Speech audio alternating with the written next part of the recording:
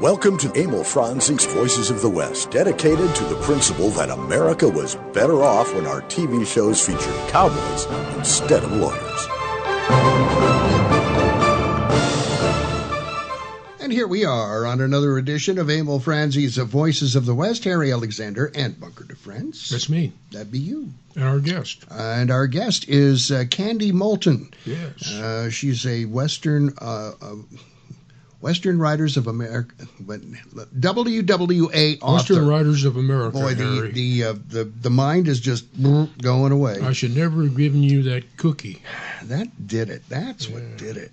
The sugar rush obliterates the brain. Yeah. Well, anyway, we're going to be talking with Candy about the upcoming WWA convention in Tucson, June 19 through the 22, and that's next week. Yeah, it's coming Wednesday through Saturday. Yepper, and we're going to be there. Yes, broadcasting. We'll probably we'll be doing stuff on the radio channel, and more than likely do some live stuff on Facebook. Live? You mean live? We have to be breathing when we do this? Yeah, and you have to not be wearing the T-shirt and shorts you're wearing. Oh, thank you, Harry. Well, speaking from a man wearing a T-shirt and shorts and barefooted. Yeah, well, hey, that's the hardships, Candy. That's the kind of hardships I have to work with. That's right. Smelly feet. No, they ain't that bad. Oh, well, all right. That's easy for you to say. Well, your sinuses are shot. Oh, that's it. That's why my wife keeps talking about that. Candy Moulton is a Wyoming native. She's written 13 and probably more Western history books, co-edited a collection of short fiction and an encyclopedia, and written, produced, and has been a reenactor in several documentary films. She's won a Spur Award from the Western Writers of America in 2006 for her biography on Chief Joseph, Guardian of the People. Another one in 2010 for In Pursuit of a Dream, documentary film that she wrote and produced with Boston Productions, Inc. for the Oregon-California Trails Association. She's also one of the runners of BPI. Yes, in fact, we did a show, I seem to remember, about the Oregon and I'm positive we did the Oregon-California Trails sometime back. It may have been before my time. It might have been. She's a 2003 Spur finalist. Yes, she is, and she's got a brand new tome out. Tome. Is that kind of like you? That's like a book. Oh! I was thinking of a headstone. That's one of those $1.50 words. That's one of those $1.50 words. Yeah. Where'd you get that much money? I got paid. Who gets paid around here? Advertisers paid me. Anyway, the new book is The Mormon Handcart Migration. Tongue nor pen can never tell the sorrow. You can find it at Amazon and a variety of other places. It's available in ebook form, in hardcover. And by the way, there's only 10 of them left on Amazon, so you better order today. Before we start talking to Candy, yes, we need to let people know how they can get in touch and join in the conversation. If they want to give us an email or a phone call, have a question for Candy or directions for us on how to get out of town. This is why you're here. That's to why keep I'm here. me square. You are square. Well, if you'd like to, we're going to have Candy on the phone here shortly. And if you'd like to get involved in our conversation, it's very easy to do. 844-908-WEST, 844-908-9378. That's the number to call. We've also got our email is voicesofthewest@gmail.com. Our Facebook page, facebook.com/voicesofthewest. And you will find us. And I did not mention YouTube because we got axed from YouTube. So screw you, YouTube. And there you have it. That's what I think. And be honest with yourself. I am being honest. Don't hold back. I am being honest. Yeah, in private, you've said much worse than that. Well, I have, yes. All right, let's get to Candy here and find out what in the world this thing is all about. Well, we know what the book is about. I read it. It's a hell of a book, Candy. Candy Moulton, welcome to the Voices of the West once again. Thank you, guys. It's really a pleasure to be here with you. Yeah. I'm sitting here right now, and I've got 3 of your books in front of me. And I brought one of the books, Steamboat, because that's one of my all-time favorite books because I love bucking horses. And that's got to be, I think, the greatest book about the greatest bucking horse of all time. Better than Midnight or 5 Minutes to Midnight. Steamboat's all the way. And the other book, which is Legacy of the Tetons, and I brought that especially because there's a little section in there. Starts on page 48, runs for about 6 pages, and it's about the Moulton family and their experience on one of the handcart journeys across there, and it fills in kind of more of a more personal family part of the stuff. But one of the things I want to say about the book, Candy, and I don't want to run you off by saying this, but after reading it, if you do not get a Spur nomination, I guarantee you all of the stars in heaven will fall out because this is one of the most fabulous books I've read. To deal with the subject that's complicated, this intricate, to deal with the various lives, the different handcart companies, all of the back history, to describe that, to tie it together, keep it going, and then at the very end with Dakota wrapping up with your part of your history of doing one of these treks yourself for the 150th celebration of Brigham Young, showing up in Salt Lake. Ma'am, I don't have my hat on right now, but if I did, I would take it off to you. Well, thank you very much. That's really nice of you to say. This particular book was a long time in the making, and you can take it back to that original research that is in Legacy of the Tetons. When I was writing that book is, for those who haven't read it or don't know, it's a history of homesteading in Jackson Hole, Wyoming, and it involves the Moulton family and some other families who came in there in the late 1890s and early 1900s and homesteaded and settled there. And I felt like I had to get them first to the west, and then they came into Utah, and then I had to get them north to Idaho before I could really take them into Jackson Hole. So I did that early research about the handcart companies, and that book came out in 94. And then we did the wagon train in 97, which was the sesquicentennial of the Mormon Trail, and did a lot of research at that point, and then a lot more. And it took me about, honestly, in the final research and writing of the new handcart book, it took me about 12 years to do that because I'm really slow. No, you're just very detailed.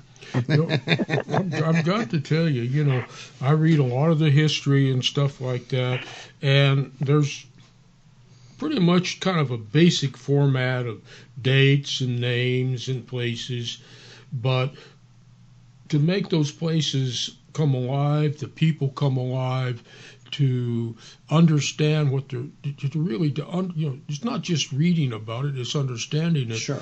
And the emotion that is portrayed in here, the hardships. I'll tell you, there's sections in there where I'd get so mad at the LDS leadership, that I was like, I wanted to kick Brigham Young because they couldn't see the forest for the trees. Oh man! But again, like I say, there's no stars in heaven if this thing doesn't win a bunch of awards. Well, thank you.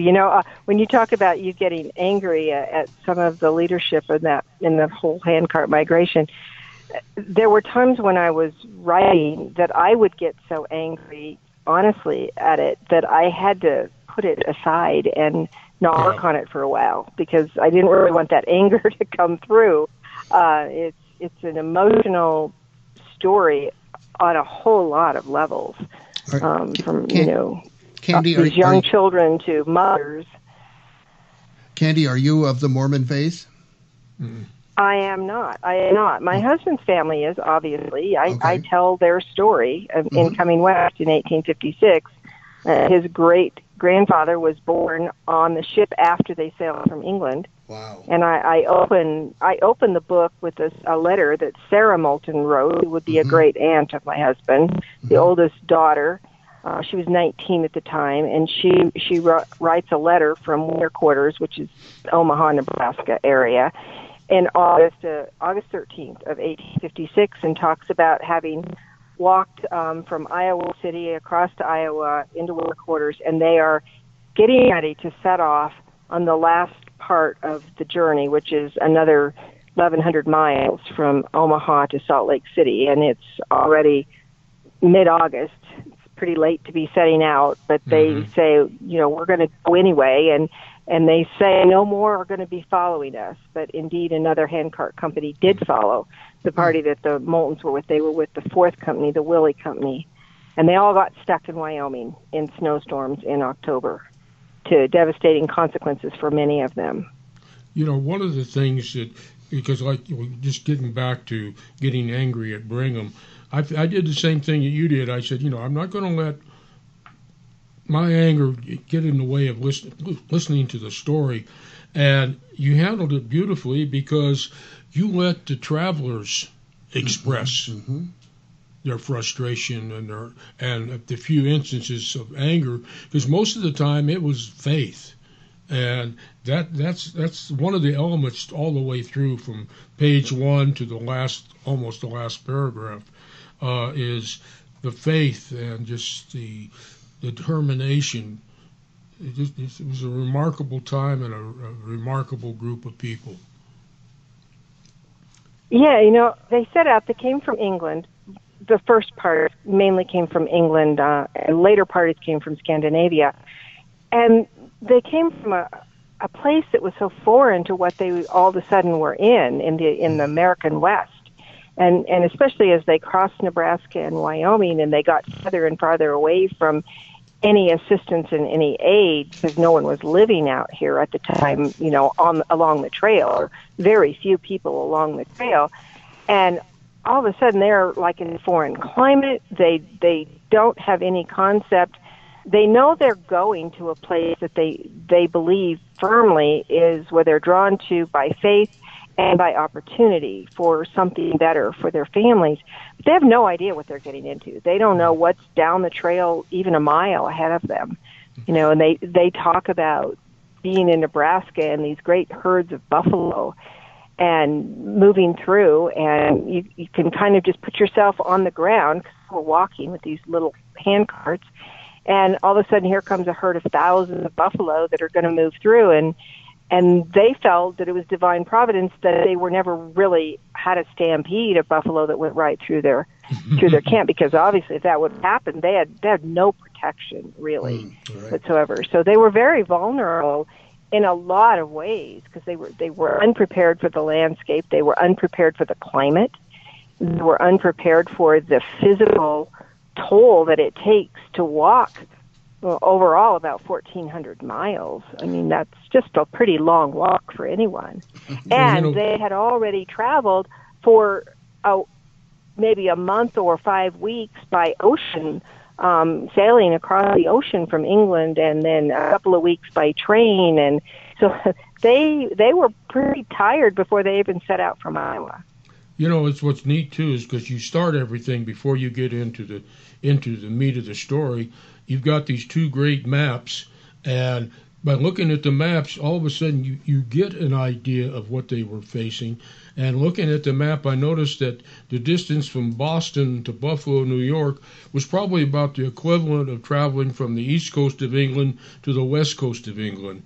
And then that's just a drop in the bucket. You mentioned the sea travel, and the train travel was just about as dangerous and hazardous as the sea travel. I mean, you mentioned in one port there, the travelers passing a train wreck. It just, and then this is a story about hardships and tribulations, and more than anything else, not being prepared, because nobody really prepared them for it. Nobody told them what they were really facing. But the maps are great.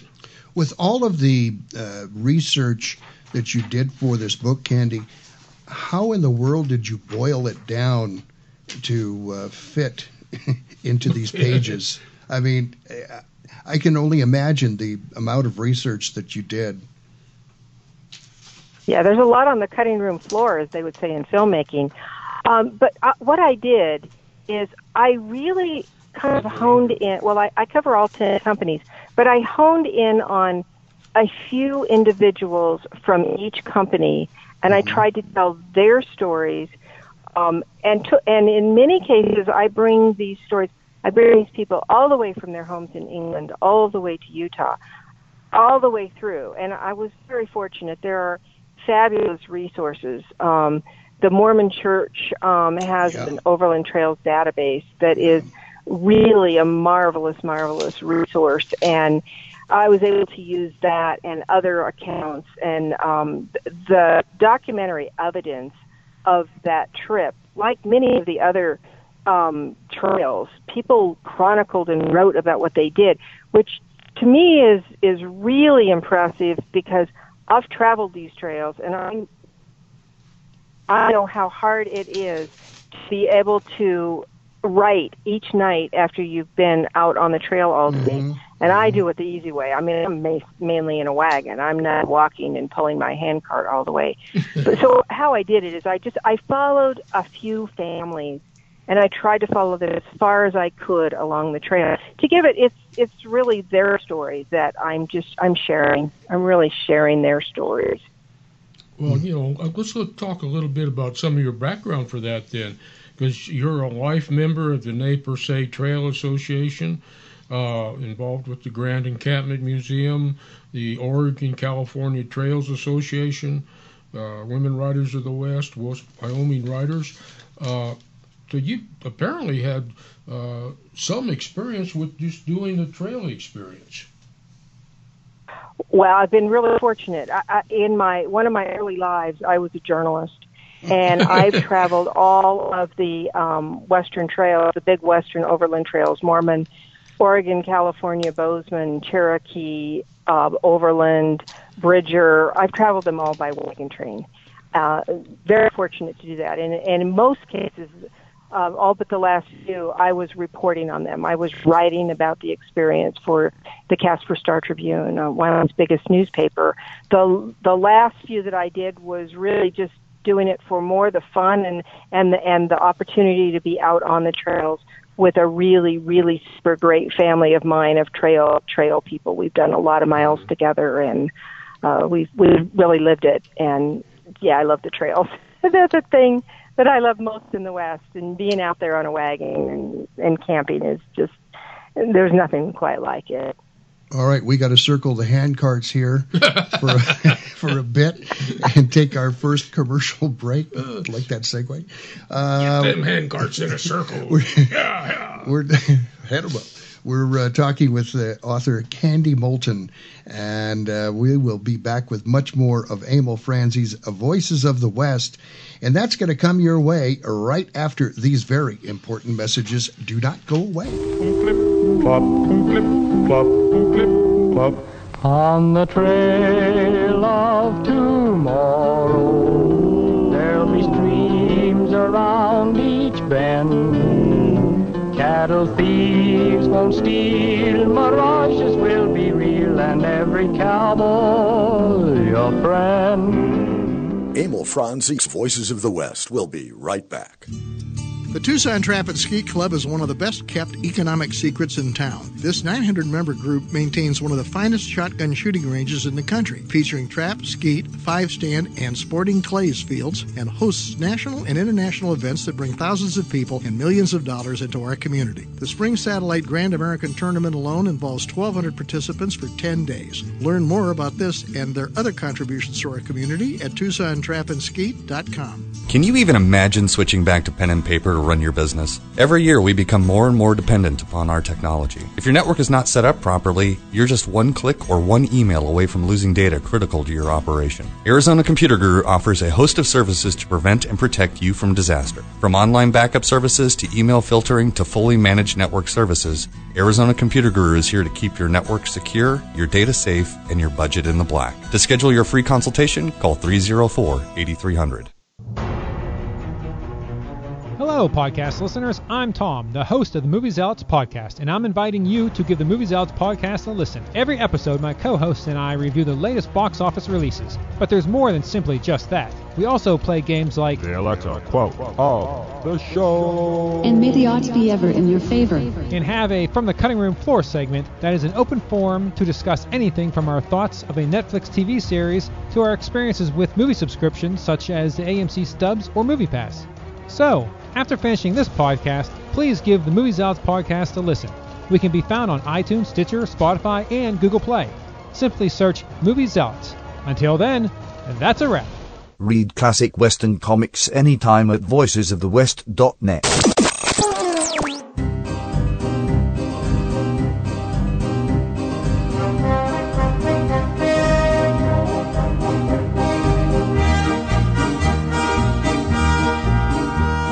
Welcome back to Emil Franzi's Voices of the West. We are back on Emil Franzi's Voices of the West. Harry Alexander, Bunker de France, and our guest, Candy Moulton.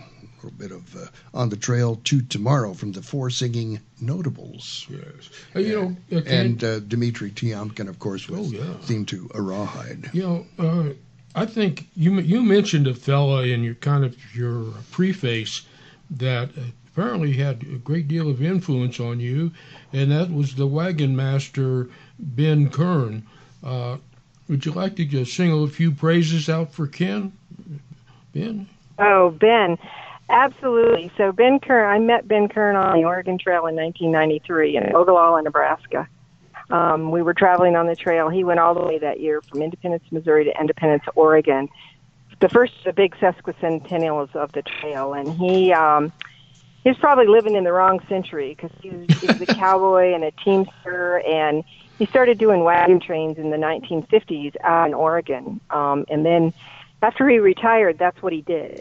He just loved to be on a wagon behind a team of mules. And so he and I traveled many, many, many miles. On all of the trails that I did, I was with Ben, every one of them. And we camped together. We drank a little bit together. We went dancing once in a while together. We just had some really wonderful times.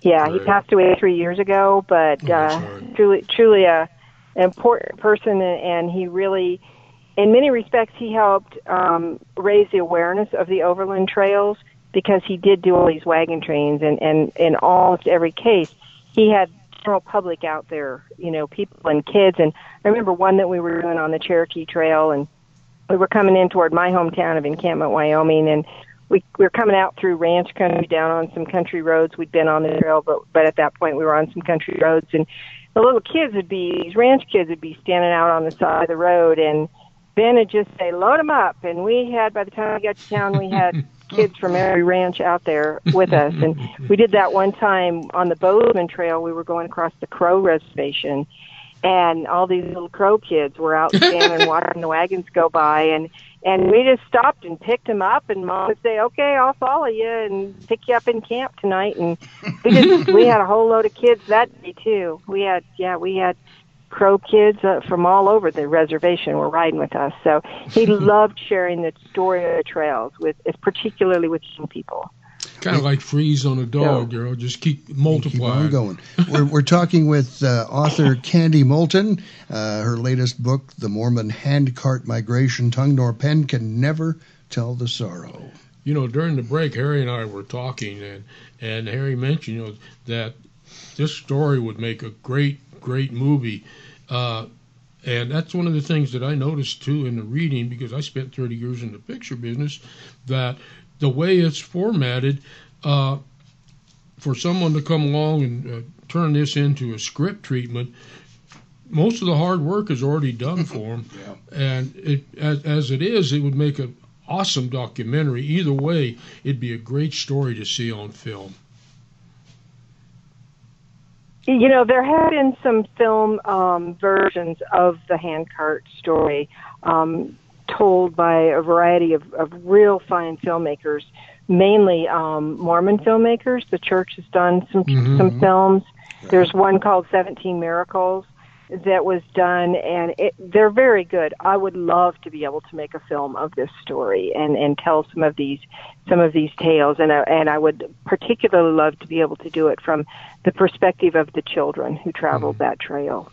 The subtitle of the book, Tongue Nor Pen Can Never Tell the Sorrow, comes from 13-year-old Heber McBride. That's a quote, and you notice when you see the book, the word tongue is misspelled because he misspelled it.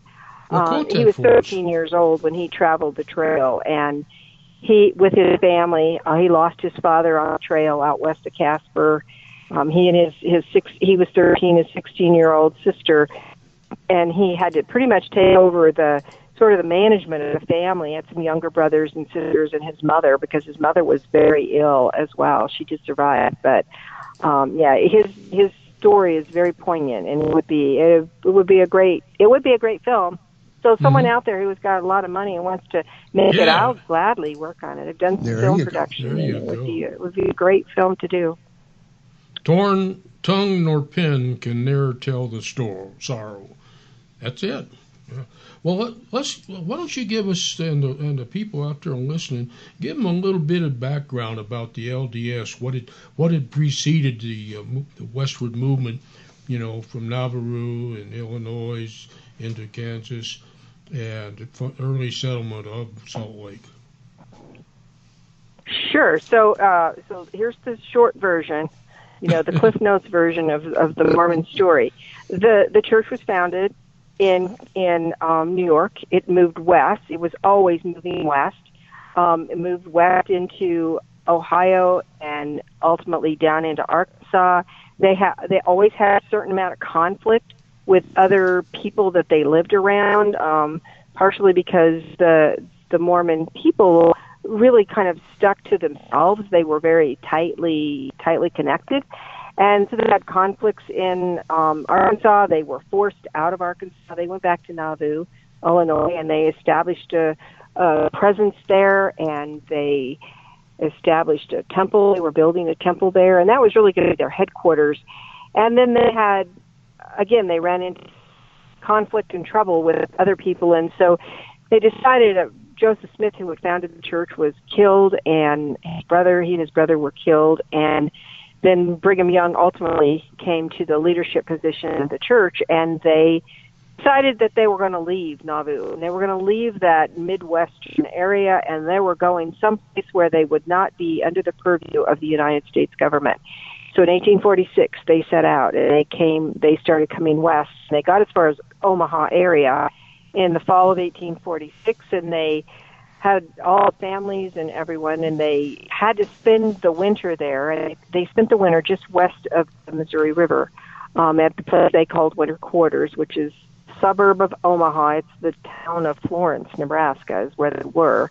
And then the next year, in 47, they packed up, and the original pioneer company, 147 people, traveled west, and they came west of the Rockies. They followed a trail that they forged, and they came west of the Rockies in over the Wasatch and down into the Salt Lake Valley, and they established what Brigham Young said, this is the place, and that's where they established their headquarters. At the time, that area was not United States territory. That was part of Mexico at that time, but they had sent the Mormon battalion had gone with Stephen Watts Kearny and marched down in Santa Fe in 1846 as part of the Mexican-American War. So shortly after they were settled in Salt Lake City as a result of the Mexican-American War of 1846, their territory was now back in the purview of the United States. But that's where they went. And it was all this part of gathering. And they had this philosophy that we gather our people together in one place, and we bring them all. And it doesn't matter if they're wealthy and have resources, or if they're very poor, we will help them get to what they called Zion.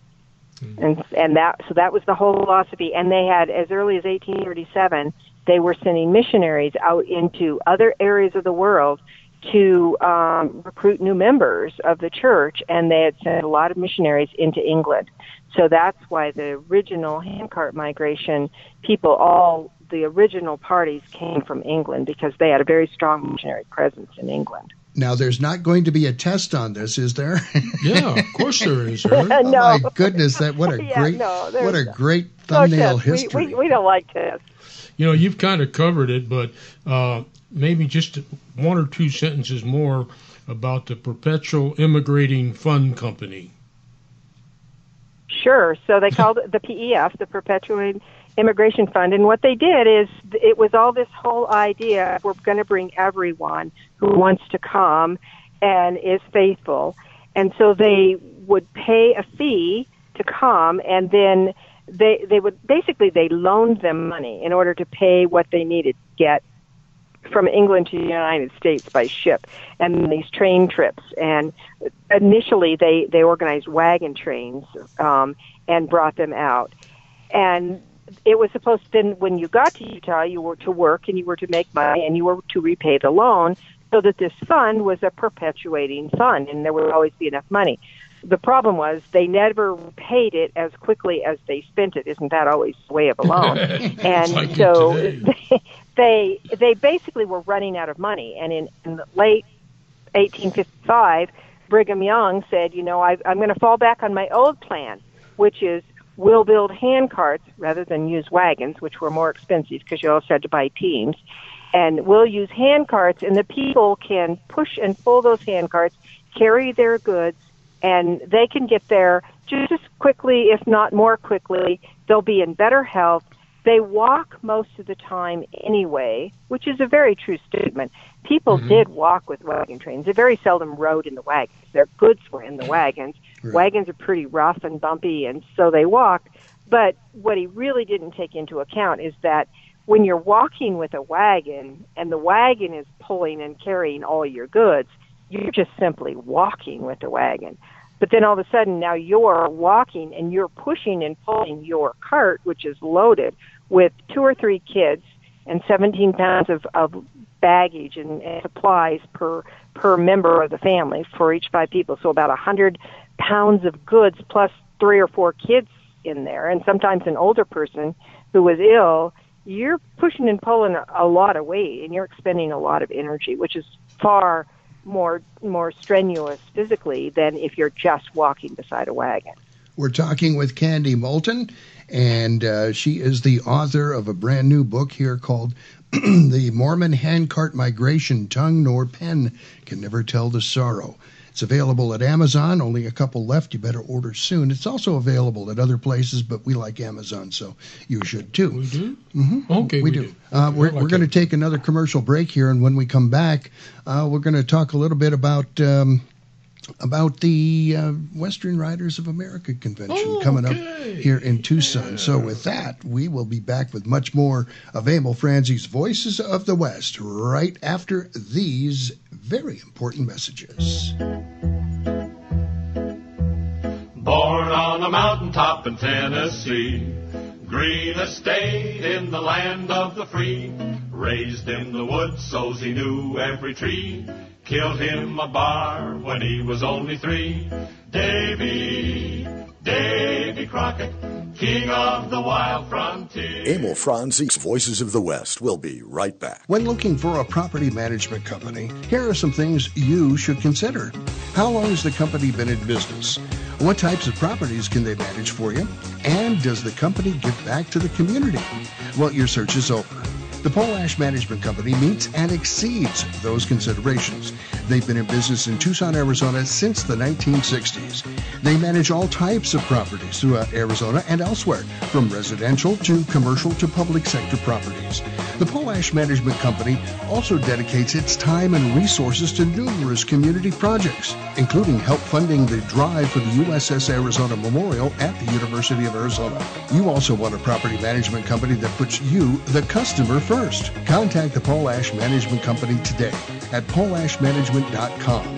and ask about the complete package or call 520-795-2100. That's 520-795-2100. The Polash Management Company. Property managers you can trust. Can you even imagine switching back to pen and paper to run your business? Every year we become more and more dependent upon our technology. If your network is not set up properly, you're just one click or one email away from losing data critical to your operation. Arizona Computer Guru offers a host of services to prevent and protect you from disaster. From online backup services to email filtering to fully managed network services, Arizona Computer Guru is here to keep your network secure, your data safe, and your budget in the black. To schedule your free consultation, call 304-8300.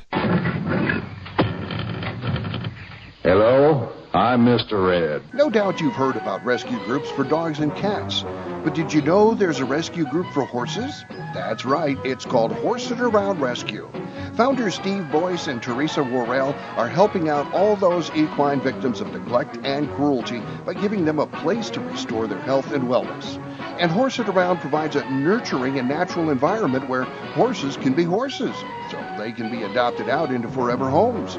More than 120 horses, mules, and donkeys have been adopted out, but like everything else, it costs money to run the project. Horse It Around is a 501c3 nonprofit located in southeast Arizona.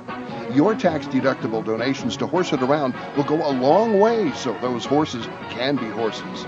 Check out the website, horseitaroundrescue.org. Make a difference in a horse's life. That's horseitaroundrescue.org. Hi, little partners. Anytime you play a game, play it to win. But remember, somebody always has to lose. And in case it's you, don't be unhappy about it. Be a good loser. Just try a little harder the next time. I'll see you next week.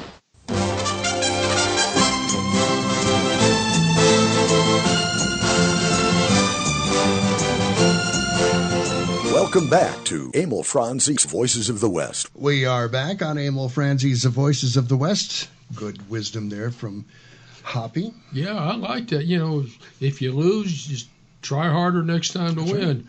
And carry a stick. That always helps, too. Speaking of Horse It Around Rescue, on Facebook, you're allowed to, members are allowed to post a help donate to a charitable cause kind for one's birthday. And so for my birthday, I chose the Horse It Around Rescue for donations to help keep them going. It's a great group so you down gave there. Him a horse? I'm going to become a horse. Hello there. Oh, Mr. Well, Ed. go on, Wilbur. So I highly encourage and ask that you do that. And also, it's a great idea. It is. And also, we're now offering on the Voices of the West website an opportunity for you to donate if you wish. You can do it at one time or once a month or whatever you would like. Rest of your life. And what that does is it helps keep us going. Helps keep the West on the air. Helps keep the herd moving along here. There are keep them hand carts moving. That's right. You know, we have expenses just as everybody else does, and we're just asking you to. Expenses aren't our salaries because we're not getting any. That's why I didn't get that raise. Yeah. Double it next time. You know, we have advertisers, of course, and they help pay for the cost, but it doesn't cover everything. So that's why we ask if you are so inclined, you can do it through PayPal and.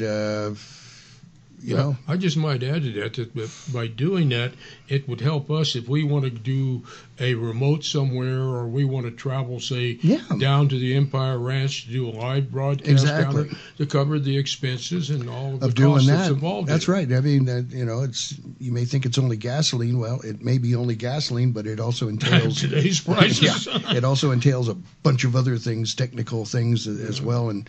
You know, we have plans to go to California again and do some more videos there. And the upcoming, which we're moving into, this is a segue, Harry, into the Western Writers of America conference. And amazingly enough, we have somebody here on the phone who has been organizing this thing. You mean kind of like an executive director kind of person? Candy Moulton, welcome back. Thank you, guys. Put my other hat on now and be executive director. Just turn your head around. That's all. Yeah, with trepidation, she answers. Okay. The executive director. That's I know. All right, time to be serious now. I'll leave the room. Okay, the Western Writers of America is a huge group, and obviously they are dedicated to promoting the values of the West through literature and a variety of other media efforts. And this year, Tucson is the site for the convention, and we are most happy about that. We're proud to have them here. How did Tucson come about in the discussion to hold the event here? Everybody else turned them down. Oh, no. Well, we select our membership votes on a region that they want to go to, and we selected Southwest, so that's kind of a big region of the United States, and then we narrowed it down to Tucson, actually fairly easily because of the fabulous Tucson Book Festival. We come every year, and we have a booth. We've had a booth there all but the very first year.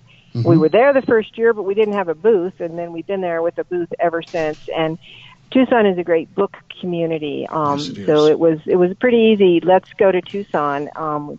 Been really welcomed, and we're very excited. We do start the convention on Wednesday, and it's open to the public. If people want to come, they can still register for the sessions to attend some of the panels and sessions that we're going to be doing.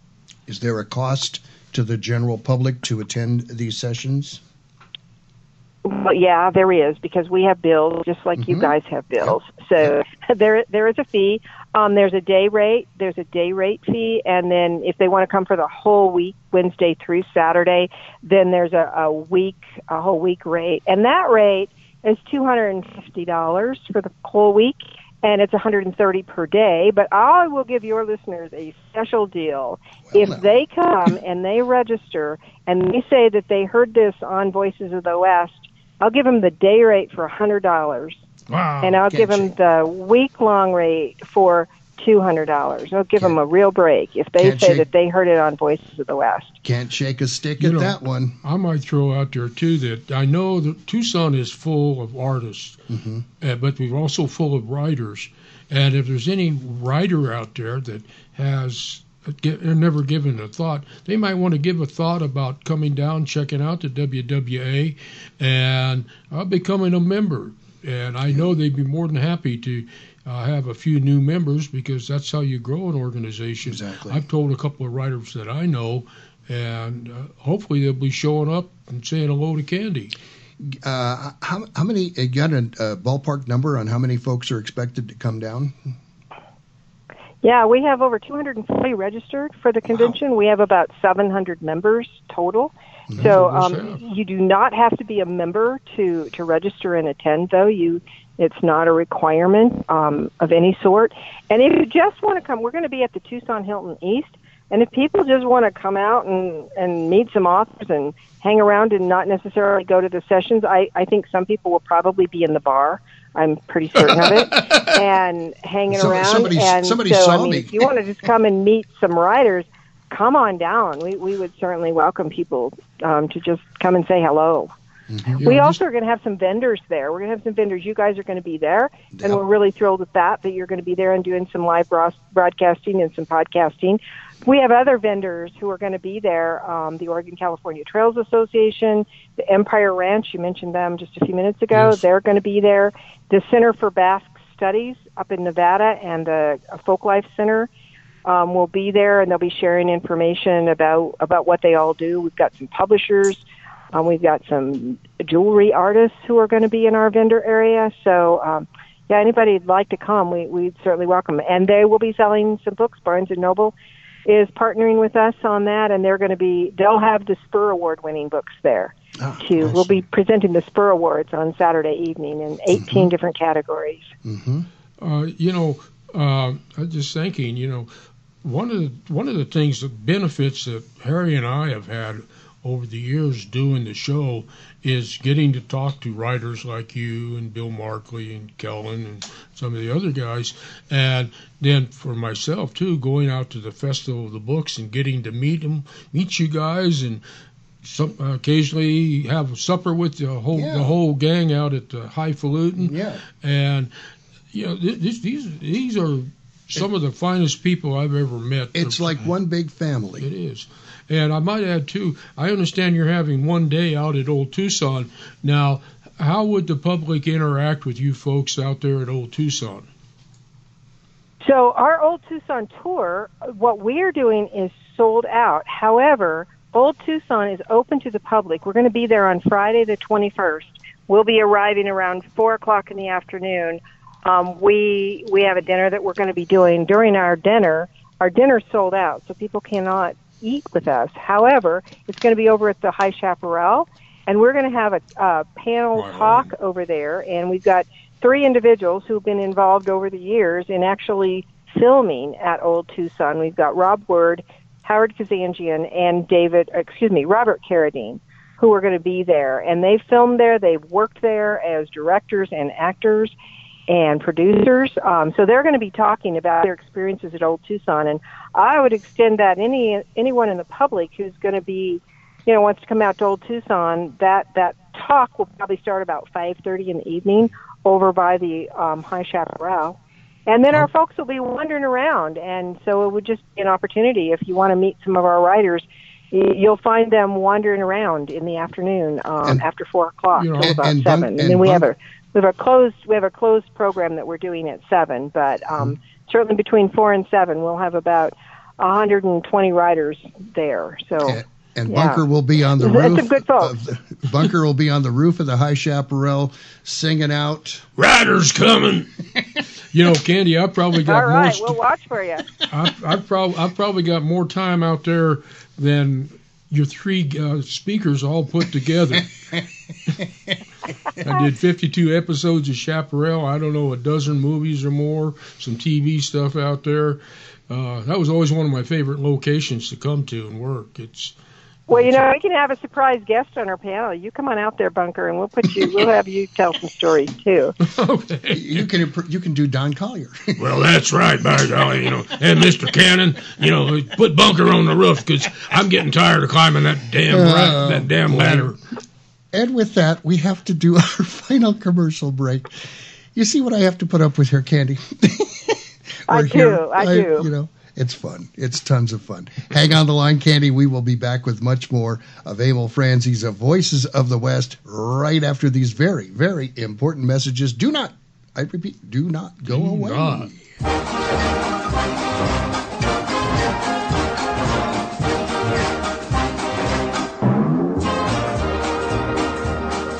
Born down around the old Panhandle, Texas, where he grew to fame. There ain't a horse that he can't handle. That's how he got his name. Bronco, tearing across the Texas plain. Bronco Lane. Emil Franzi's Voices of the West will be right back.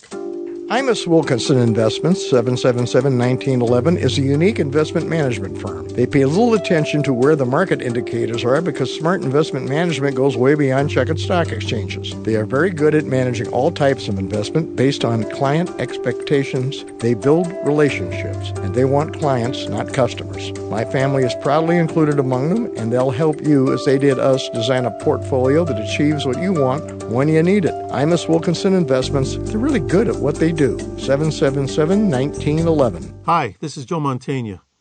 Every time my Uncle Willie tells me about his service in Patton's Third Army in World War II, I'm reminded of what we owe the U.S. Army. 14 generations of American soldiers who have courageously defended our nation. Their stories represent the best of America and should never be forgotten.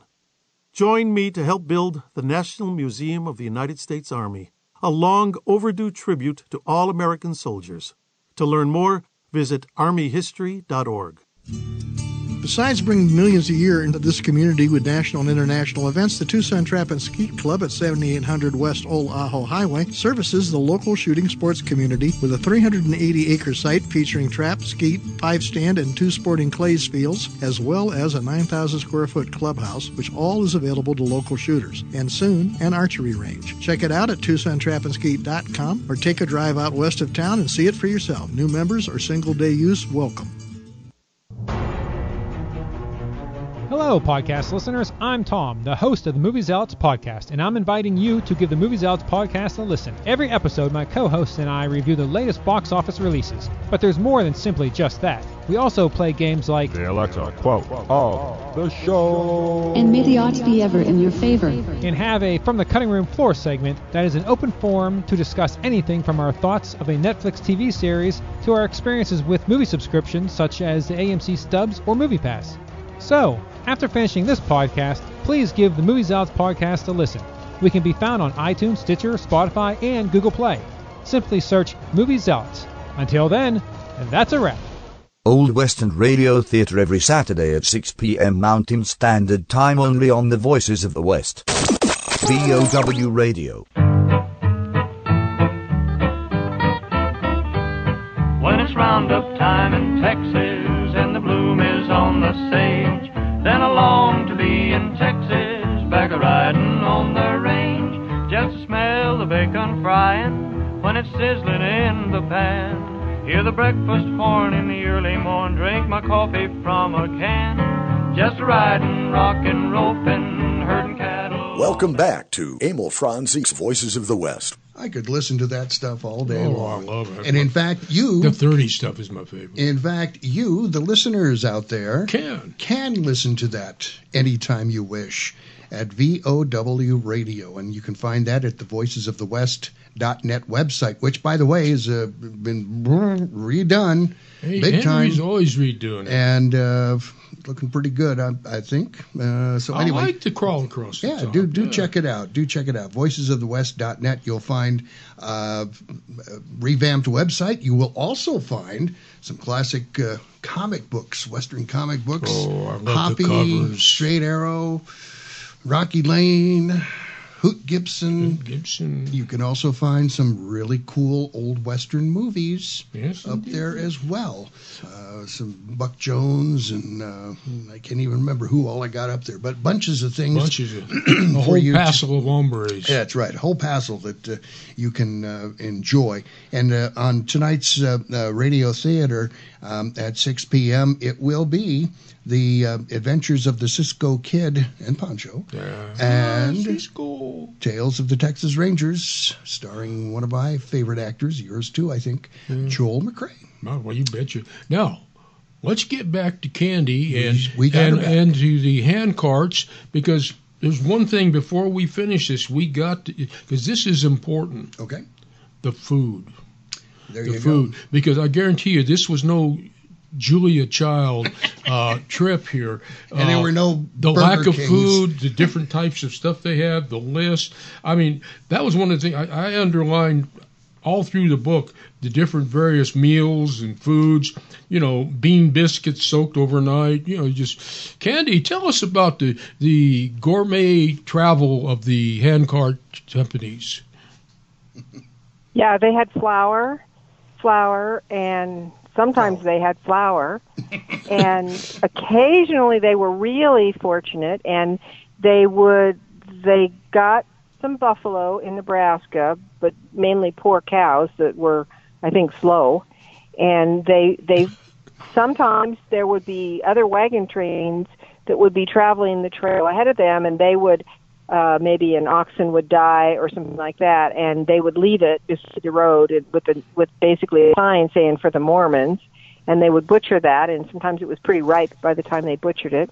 They did catch a few fish, and they did a few times they were able to get some sage chicken or sage hens, but for the most part they didn't have much. They had some beans and they had some flour, and they ate it in gruel. They just kind of mixed up a glue, and that's what they had. And they ran out. And every one of the 10 handcart companies ran out of food, and really didn't have enough to get all the way. But you can just imagine, you can't haul 3 months worth of food in a handcart that's 3 feet square, and you can't haul it all. They had some wagon trains with them as support, but they just simply didn't have enough. And about every 3 weeks they'd say, well, we're going to throw more stuff out for the wagons, get rid of some clothes, throw your blankets away. And I'll tell you, if the guy had a shoe store, he could have got rich on that trip. I mean, these folks were barefoot by the time they got there. The other thing that they ate, they had some oxen with them and some cattle with them. Most of the trains had a few cattle and a few oxen. And as those animals would get weak and basically either die or they were going to soon die, they would butcher them and they would eat them. And in that really hard period in October and early November in 1856, the little boys talked about taking the hide from the oxen, and it was basically rawhide, and they'd put it in the fire and they'd crisp it, and then they said they just kind of draw it through their teeth and kind of eat the scales off, and then they'd crisp it again. And so you can just imagine what they're eating. They're just eating a piece of rawhide that they're kind of sort of cooking a little bit and probably burning the hair off more than anything. So that's what they're eating. They really, really do not. And after 1856, and even in 1856 with the 3 earliest trains, the church sent some supplies out to meet them on the trail and give them some replenished supplies. But they didn't have enough, and they didn't send enough for the last 2 carts until they sent the rescue companies, who did bring some food, but they just couldn't haul enough.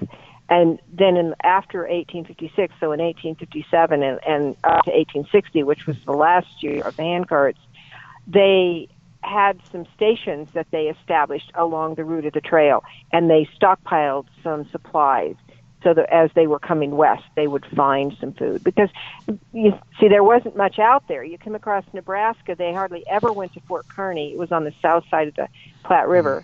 So their next stopping place was Fort Laramie, and there just wasn't hardly any place to even try to buy or trade for anything. Could you just imagine Julia Child? So, and now prepare your rawhide by scraping it off. Say and deliver. You know, I want before we finish off, I want to read the very last paragraph in the book, and it's in the coda, because this kind of gives the travelers the last word. It goes, perhaps it is not trail whispering, but rather the souls of those who walked this pathway in the 19th century. Like John Chislett, who said that the sad results of Brigham Young's handcart scheme will call for a day of reckoning in the future. The spirits may still seek solace. Wow. The last word, wow. Yeah. Wow. And I think, it's such a great way to sum up the trip and the whole experience.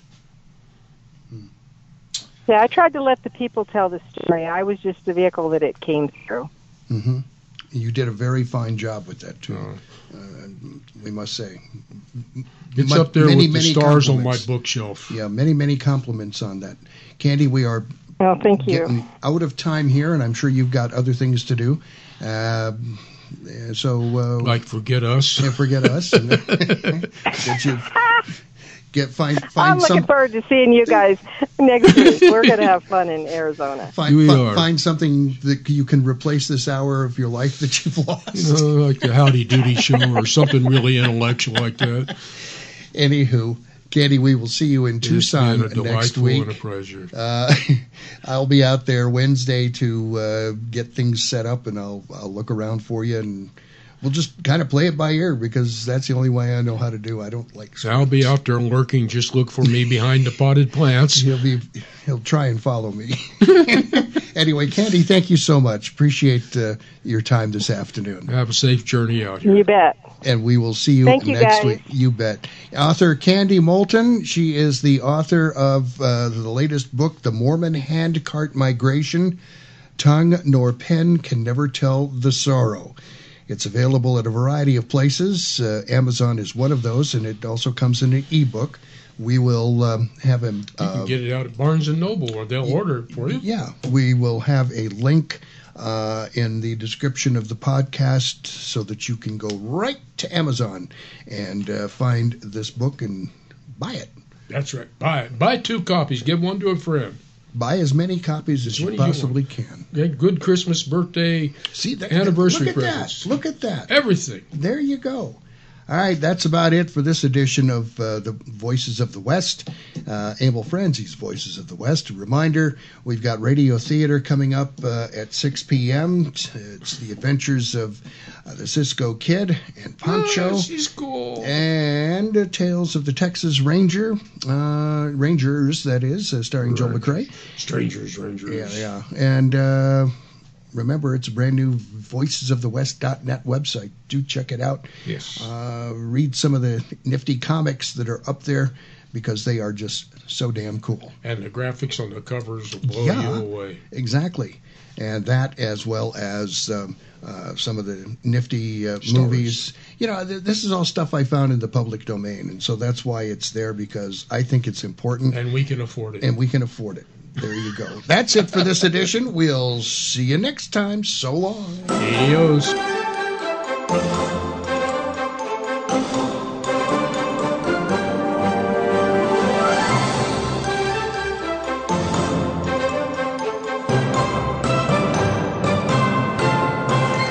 Thanks for listening to Emil Franzi's Voices of the West.